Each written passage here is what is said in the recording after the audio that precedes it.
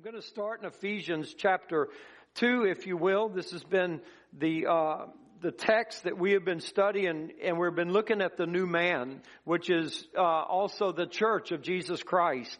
And the Bible says in Ephesians chapter 2, verse 13, "But now in Christ Jesus, you who sometimes were far off are made near by the blood of Christ.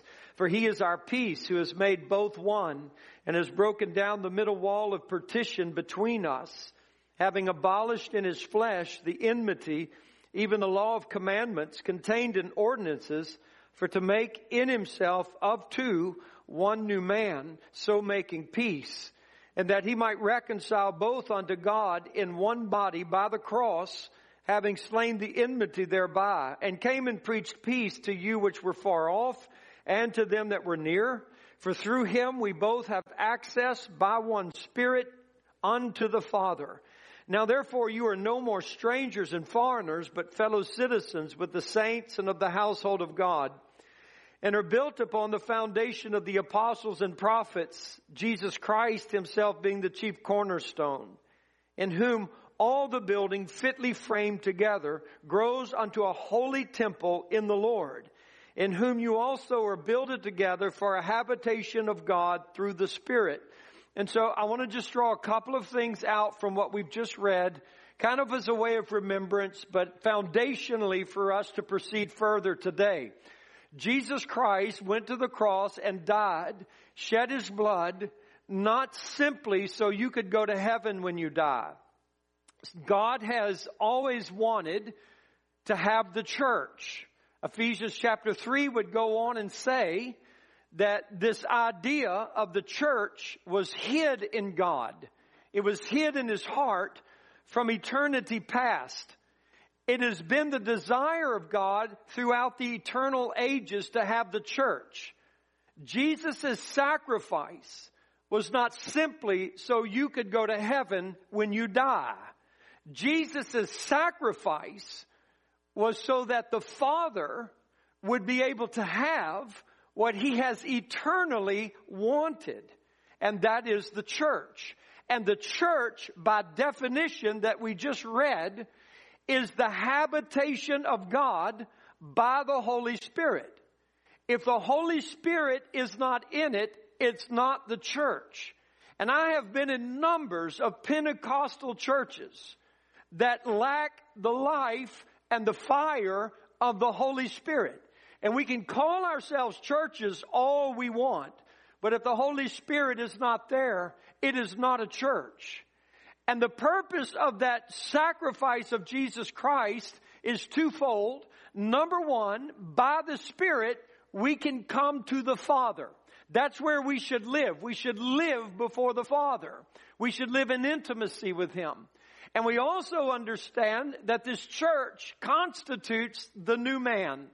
There is a new man in the earth since the resurrection of Jesus, and that man is unique to the earth. He was not here before the crucifixion. He appeared after the crucifixion, and this new man has walked through the earth for the fame and the glory of Jesus Christ. He is not a unique man. He's not a normal man. He is by definition a supernatural man. He is filled with the Spirit of God and walks in supernatural power. He, where he goes, brings healing and brings deliverance and casts out devils and turns men from darkness to light and death to life. That is the essence of that new man. If that new man is not doing that, then something is wrong with that man. But I believe that the Holy Spirit in every generation has preserved a remnant that is that man. There's a multitude of people that congregate around the man, and we call this churches. And we have a lot of people that go to church, and that is about all that may constitute their walk with Jesus Christ. I go to church. And so there is that which gravitates around the new man, but is not the new man. They are just simply the religion of Christianity living on the fringes, have no real relationship with the Father, have no real life in the Holy Spirit, have never really classically been born again of God, where their heart has changed, their life has changed, their thoughts have changed because of the entrance of the Holy Spirit into their life. So I'm talking about that new man, and that new man is gifted, and that new man is supernatural. And that is the way that God has intended this new man to live in the earth. We are functioning as the body of Christ. As I said before, the church is not you. You by yourself are not the church. You are a part of the many, and it is the many that makes up the new man. You by yourself are not the church. 1 Corinthians chapter 12 teaches that very plainly. For the church is not one, but many. And so it is the many that make up the one new man. And the Holy Spirit places us in the church where it pleases Him, not where it pleases you. Church is not about you. Church is not about your needs first. Church is not about your personality. Church is not about everybody serving you because you have a need. Church is about the Father. Church is about glorifying God. Church is about living in the Holy Spirit and fulfilling His purposes in the earth and in this generation for Jesus Christ. The music's not for you. The preaching's not for you. The giving's not for you. Everything is for Jesus. And the new man would have it no other way. But religious people would say, oh no, it's about me. It's about me. Now we amen that in the preaching of it, but from the day-to-day life of the church, there are many who are disgruntled and murmur and complain because they feel overlooked or they feel left out or they feel like their needs are not being met. And so they murmur and gripe and complain because it really, in their life, it is about them. But for the new man, it's about Jesus Christ. And when you understand this, then you do not go to church. You don't. You understand that I'm a part of the church, and for church to happen, it depends upon me to be filled with the Holy Spirit. If church is to happen, if this new man is to happen, then it depends upon me being in my place in the body and being filled with the Holy Spirit. If the church is the habitation of God by the Holy Spirit and He gives us gifts through which He can manifest Himself, then if I just attend a church, look for a seat and sit there, then I'm just doing religious church. But if I understand that for God to get His desires, I must have the Holy Spirit and move in the gifts of the Spirit, now church can happen. And you have to fulfill your role. And it's an amazing sense, amazing feeling to put yourself in a place of demand, to consider that the undertakings of God, they actually do rest upon you. If God is going to get what He wants today, He cannot do it without you. And you can say, well, God's God. He's going to do anything He wants to do, and He's going to get anything He wants to get. Well, I've got news for you, and it's found in Ephesians chapter 3. And it says this, if you look at it very closely in verse 10, that to the intent that now unto the principalities and powers in heavenly places might be known by the church the manifold wisdom of God. He can do anything that He wants to do. But He has attached Himself to His church. And if supernatural powers and the presence of evil in this world is to be pushed back by the powerful wisdom of God, it will not happen without the church. It's right there in verse 10. It is by the church that the manifold wisdom of God is made known. That puts a demand upon my life. It puts a demand upon my faith because I love God and because I want God to have what He wants in this world. Now, I'm going to refer to Romans chapter 12 because Paul gives some instructions in Romans 12 about how we should pursue this life of Jesus Christ. And I'm going to primarily be reading from verse 9. But I'm reading this from the Amplified Bible, and I'm also going to stress some words as they are defined by the Thayer's Greek Dictionary as I read it. So I'm asking you, if you want to read the passages, it's verse 9 through 16. Take a moment and read it now, because what I'm about to read to you is a fuller definition of the words, and I would like for you to hear them as I read it. And this is, as I said, taken from the Amplified Bible.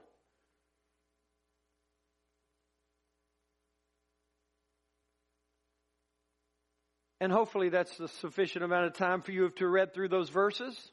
Now, if you just listen to this, this is from the Amplified Bible with a greater expounding upon some of the words. Let your Christian love be unhypocritical. Y'all look at me, please. I want you to hear this. Let your Christian love be unhypocritical, always turning in horror from what is evil. It's not the new Dracula movie. The word evil there is whatever does not benefit the body of Christ. That's evil. Whatever does not benefit the body of Christ, whatever divides the body, whatever hurts the body, whatever hinders the body, turn in horror from that. Would to God you did that the next time somebody wanted to gossip with you. Would to God we did that the next time we were tempted by the devil to murmur. That we would turn in horror from that evil, because this is what I'm feeling and sensing is not about to help the church. But oftentimes we participate in that. That's why I wanted you to hear that word. Because when you read evil, you think Dracula maybe, or you think zombies, or you think some murderer out there, or the trans movement. That's not what he's talking about. And then he says this, joining yourselves to what is good. So you turn in horror from what is not benefiting the church, and you join yourself to what is good. And the word good there means what benefits the church. You turn to that. This is something that you purposefully have to do. You have the choice to do it. And so you turn yourself, you join yourself to what is good. That means promotes unity, that promotes health, that edifies the body of Christ. Participate in that. And refuse in horror to turn and participate in anything else. And the Bible goes on and it says this in regards to that spiritual gifts, and this is the explanation in the Thayer's Greek, spiritual gifts should benefit the body of Christ. They should never be used in such a way to bring discredit on the church. Spiritual gifts should be in submission and supervision and approval of the church and its leaders. And the profit of spiritual gifts is to produce this: the fulfillment of needs, the unity of the body of Christ, and the expression of love. When the true gift of the Holy Spirit is operating through somebody's life, it's going to be able to meet specific needs that are in the body. It is going to promote unity, and it is going to demonstrate the love of God. That's how the Holy Spirit, you can tell when He's moving, because that is what is being done. So you're turning in horror. The next time you're tempted to go on Facebook and write an accusation against a church member or against a church because I was left out, or I felt lonely, or this happened and that happened, or nobody was there for me, reach up into heaven, grab the beard of Jesus and slap His face. Because that's what we're doing. We should turn in horror from that. And if there's an issue that somebody has with another person in the body of Christ and we can't get over it, try to get over it first. Because if we just went over every little thing that bugs us, we would spend our whole time doing that, right? But if there's something you really can't get past, then go alone to that individual in love and be willing to redeem the situation, which means be willing to forgive and put it behind, just like God has forgiven us. And so I continue on in this. If In your brotherly love to one another, be tenderly affectionate. Take the lead in showing honor and respect to one another. Take the lead. Don't wait for somebody else to do it. Well, I never get asked to lunch. And so we sit around another month testing everybody in the church. Is somebody going to ask me to lunch? Don't do that. You take the lead. You pick up the phone. You ask somebody to lunch. You minister to the body. You buy the coffee for somebody. You make it happen. It's not about you. It's about Jesus. And it's about the health of His body. That's what this is about. It's about your opportunity to love. It's your opportunity to give. Your opportunity to serve. And when you do that, you will be in a greater place of intimacy with God and a fulfillment of God in your life. In earnest diligence, never lag behind. Never lag behind. Be aglow with the Spirit. Be on fire with the Holy Spirit. You know if you are or not. Many of you may claim, well, I'm on fire in the Holy Ghost, because you can point to back 13 years ago I was baptized in the Holy Spirit and I spoke in tongues. So I'm on fire in the Holy Spirit. That doesn't mean you're on fire in the Holy Spirit.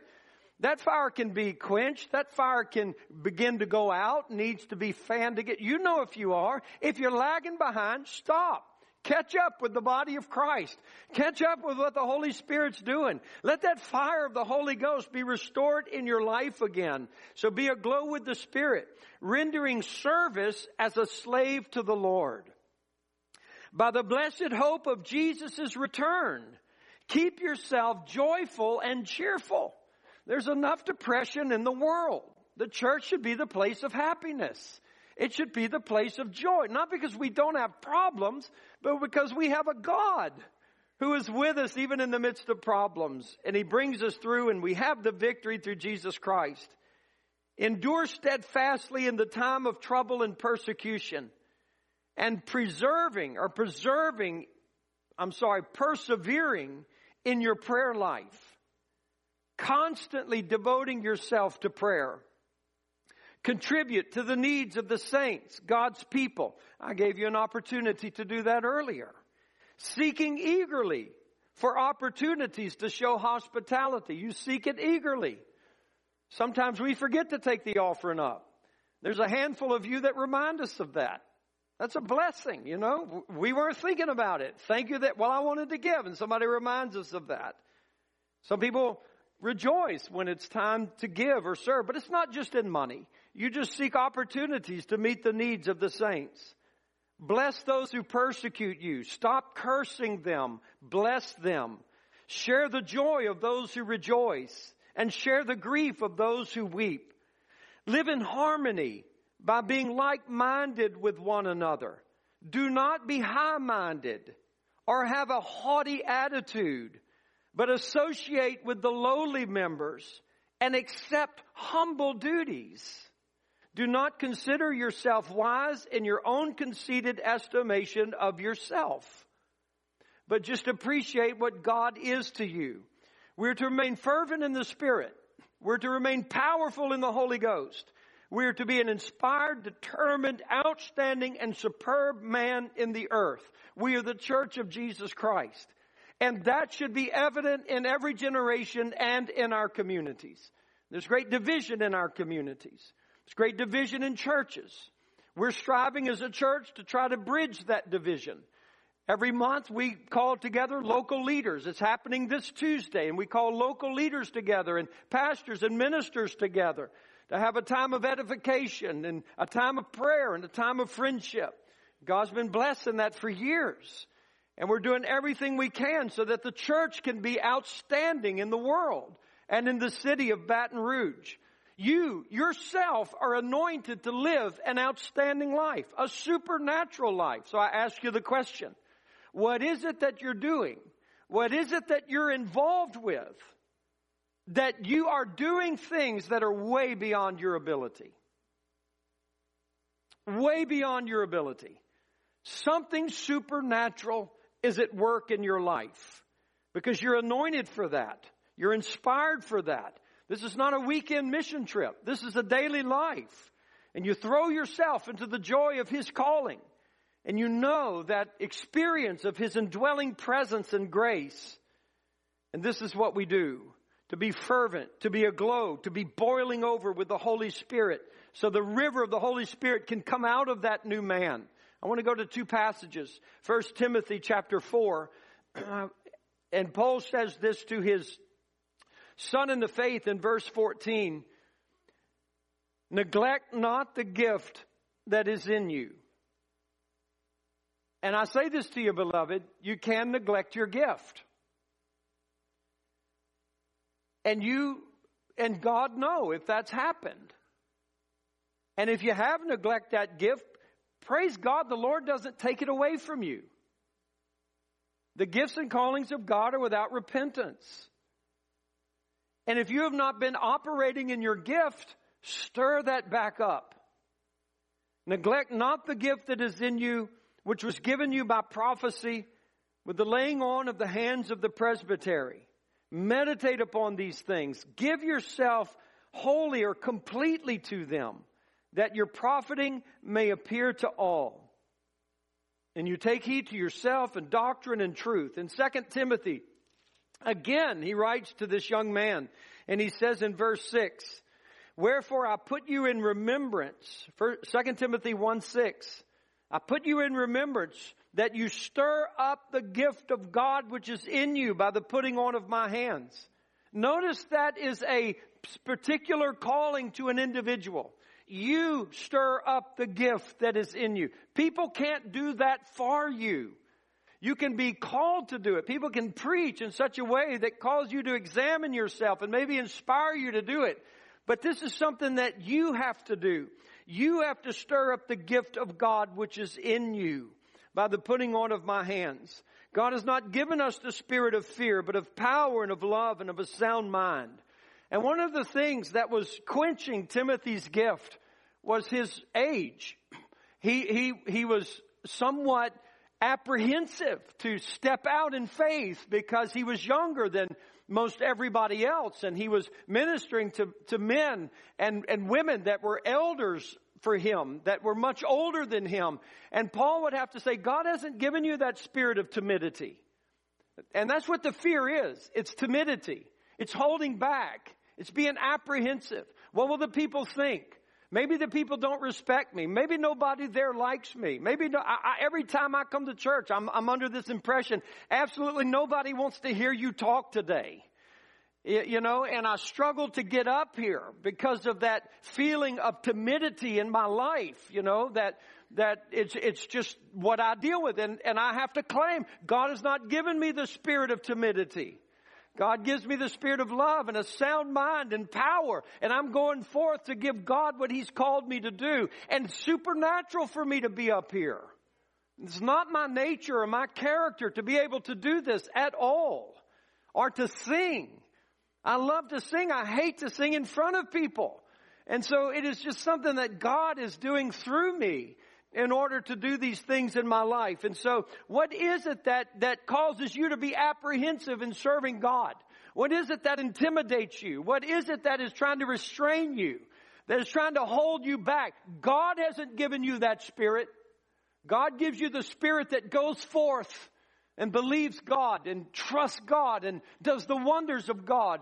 You don't have to be ashamed about your past. You don't have to be ashamed of your age. You don't have to be ashamed of your education because you're not operating in that. You're operating in the Holy Ghost, in the gift of God. And the new body will celebrate that. Maybe religious people will gripe about it.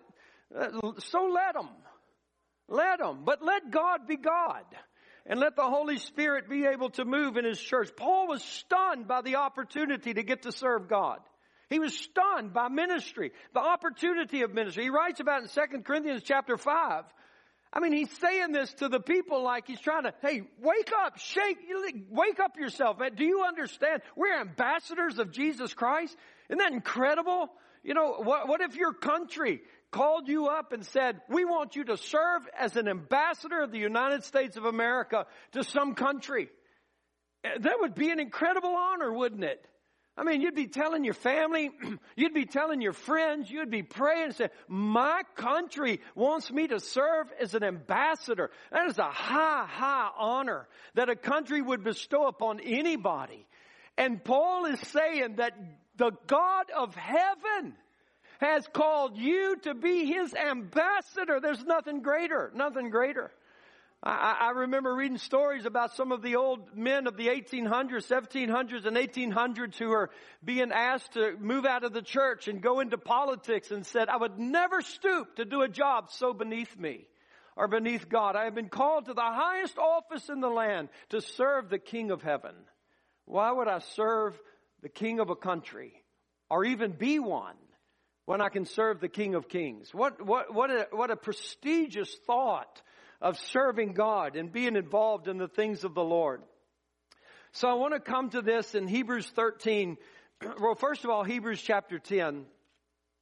And what we're doing is we talk about the new man. Over the next few weeks, we're going to go into the gifts of the Spirit. And we're going to talk about the gifts of the Spirit and the operation of the gifts of the Spirit and what that looks like and how that happens through your life. I want you to have a biblical foundation of that. But I want you to notice this as we go into that. In Hebrews 10, he says in verse 19, which I think ties us back to Ephesians 2 when he says we have access by the Spirit to God. We're supposed to come to the Father. We're supposed to be with the Father. And he says this in verse 19, having therefore, brethren, boldness to enter into the holiest by the blood of Jesus. That's amazing. That is so radical. Sometimes it's a shame we grew up on Christianity. This is such a profound, radical statement that you can go right up into the very presence of God Almighty. By the blood of Jesus, by a new and living way, which he has consecrated for us through the veil, that is to say, his flesh, and having a high priest over the house of God, let us draw near with a true heart, in full assurance of faith, having our hearts sprinkled from an evil conscience, and our bodies washed with pure water. Let us hold fast the profession of our faith without wavering, for he is faithful that promised. And let us consider one another to provoke unto love and to good works, not forsaking the assembling of ourselves together, as the manner of some is, but exhorting one another, and so much the more as you see the day approaching. Beloved, do you see the day approaching? Do you see all of the prophetic events as they are converging together in our generation? And the wonder, I think it was John the Apostle who said, this is the last hour. That was 2,000 years ago. The last hour. And all of these events, these prophetic events, are converging in our generation. The fundamental and rapid acceleration of knowledge and technology is overwhelming even the scientists today. And any of you that kind of tinker with this as far as trying to understand the fear that scientists and techno people have over the accelerating brilliance of AIs is alarming our world system. Not to mention the perils that people face. And I mean, it is the real belief of numbers of people. There might be other means and motives behind it, but I think most of the people that we see on TV that are worried about the environment are sincere. They're really worried about it. They really believe that we're going to burn up in less than 10 years. They really believe that the world is about to face famines that have been unparalleled in human history. I believe we're about to meet Jesus. I believe in the rapture. I believe that the rapture is imminent. At any moment, he could come. And I believe that the tribulation is something that is just before us. And do you know that within the first couple of years of the tribulation, these environmentalists are right? What they fear is right. there is going to be unparalleled, unprecedented famine. There is going to be the fact that men on earth are burned because of the loss of atmosphere and the sun burning men on the earth. Read your Bibles. What they are fearful of, the Bible says, is about to happen. And I believe that we as the new man of Jesus Christ in this generation, as no other generation that has ever lived, have the opportunity to live such a superb and supernatural life in the Holy Ghost like few generations have ever witnessed of Jesus. And I believe that if we could understand that and know that this moment of His coming is here, it is at hand. The Bible says, don't forsake each other.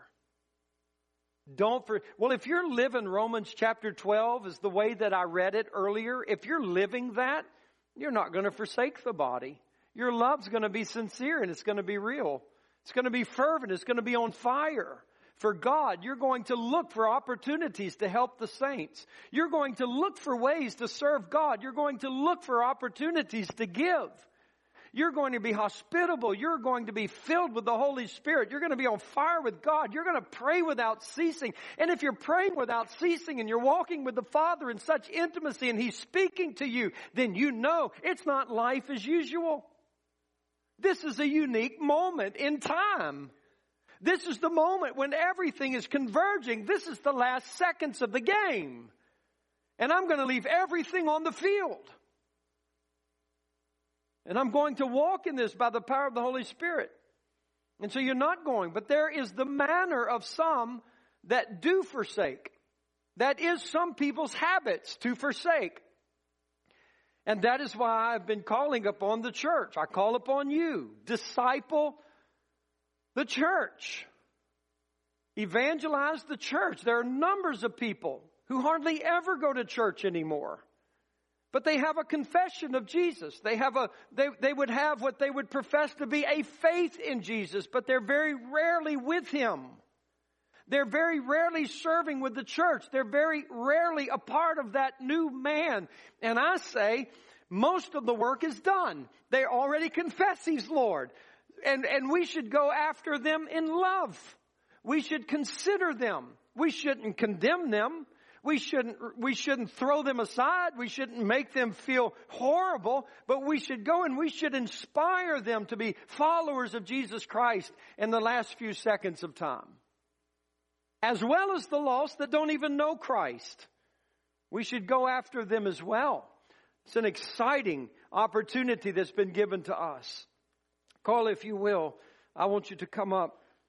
Here's some instructions in Hebrews 13. I just say this to you in regards to the new man, the body of Christ, the gifting of the Holy Spirit. Let this be a foundation for us. Verse 7. This is very hard for me as your pastor to read because I wouldn't want you to think that I'm trying to bully you. But it's the Word of God. Remember them, verse 7. Remember them which have the rule over you, who have spoken unto you the Word of God, whose faith follow, considering the end of their conversation. Jesus Christ, the same yesterday and today and forever. Be not carried about with divers and strange doctrines, for it is a good thing that the heart be established with grace, not with meats, which is the law, which have not profited them that have been occupied therein. Because even those that are trying to live by the law don't live by the law.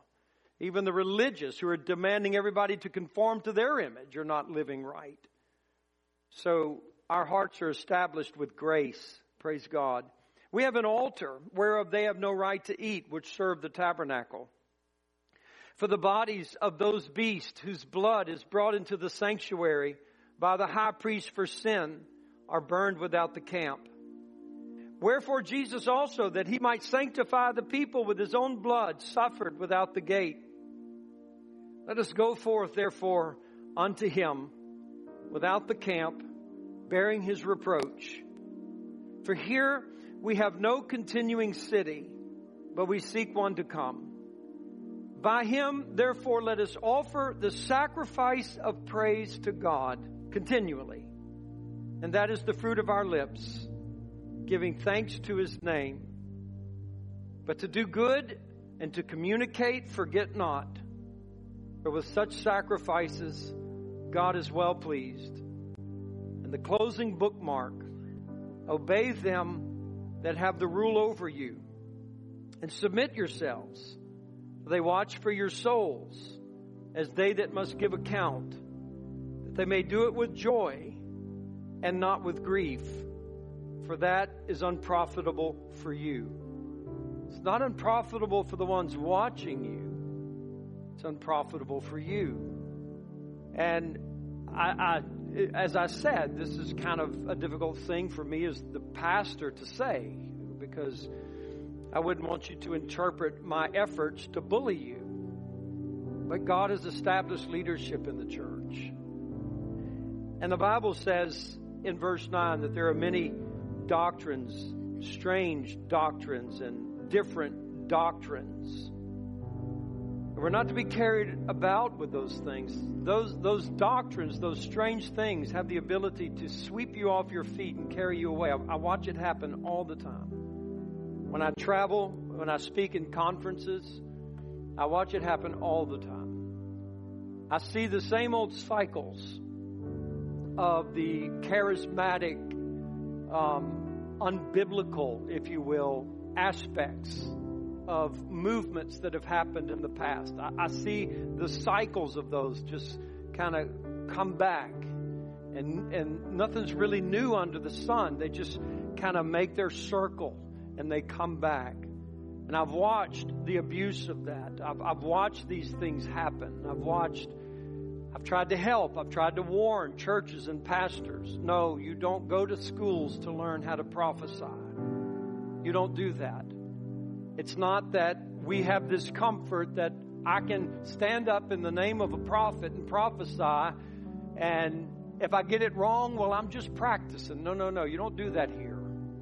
I'm saying that. You don't do that here. As your pastor and as your leader, as the one who oversees you in your walk in the faith, we don't practice that. We trust that we're led by the Holy Spirit. And we trust that we have the faith to step out on something we believe God is doing in our life. And so it's very important for us to understand that. Even now, there is a particular, I'm just saying this as an example. There's a tremendous movement that is occurring in Western civilization in a lot of churches, and it's prophetic heart healing. And it's just simply the age-old inner healing.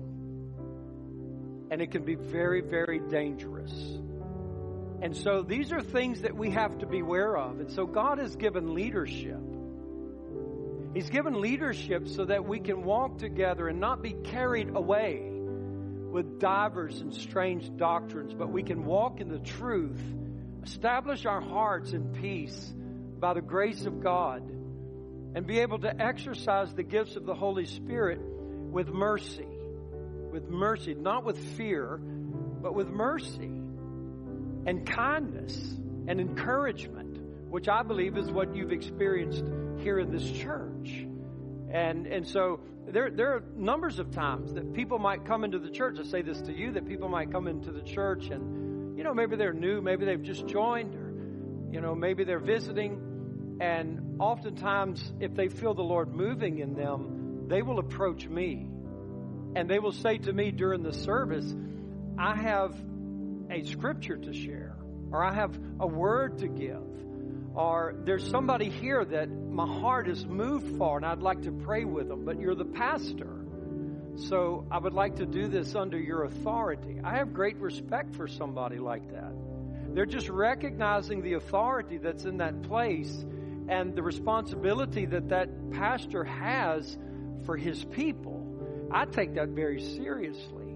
And so I say that for your peace. I say that for your protection. I say that so that you will be aware that I believe in the ministry of the gifts of the Spirit and in the ministry of the Holy Spirit, it's not anything goes. It's that we have biblical guardrails we want to stay in. We have leadership that is going to help provide protection and clarity in the way that we walk. And if we walk this way and live this way, at the end of the day, for you, it's profitable. You will profit from that. And so I just encourage you with that. I was at a church speaking a couple of years ago. It was 2 services that Sunday morning, and God moved greatly, but I felt like the Lord was just adding a little bit of something different to my message for the second service. And I asked the pastor, I said, I feel like God is, I'm going to preach the same message, but there's something that God has moved upon me, I believe, and so there's something different I would like to bring out in the second service. So with your permission. And he said to me, Pastor, I just want you to do exactly what you did in the first service. I was free. My freedom did not give me the right to trump him and say, well, I'm doing it anyway because I believe God told me. My freedom was that it's all on him now. He'll speak to God for this. But I'm free. I'm under his authority, and I'm going to follow his leadership and do what he asked. And I was a free man. And I could just go and serve the Lord in that second service as I did in the first service and leave the rest to the pastor and his desire to oversee his people. There's freedom in that, abundant freedom, and it was profitable for me. And I rejoice in that. Father, I thank you for the church of Jesus. I thank you that we are allowed to be ambassadors of Jesus Christ. What an honor. And Lord, you've called us to be supernatural in the earth. And together we are. We're not this alone. We're this together by the power of the Holy Spirit. And God, where this new man walks in the earth, let the rivers of living water just flow so powerfully. Let them flow in Baton Rouge, God. Let them flow in our city. Let them flow in our communities, in our educational systems, our universities, our politics, Father. Let the rivers of the Holy Spirit flow because the church is there, giving light and life. I pray, Father, that you help us to stir up the gift that is in us and to be on fire in the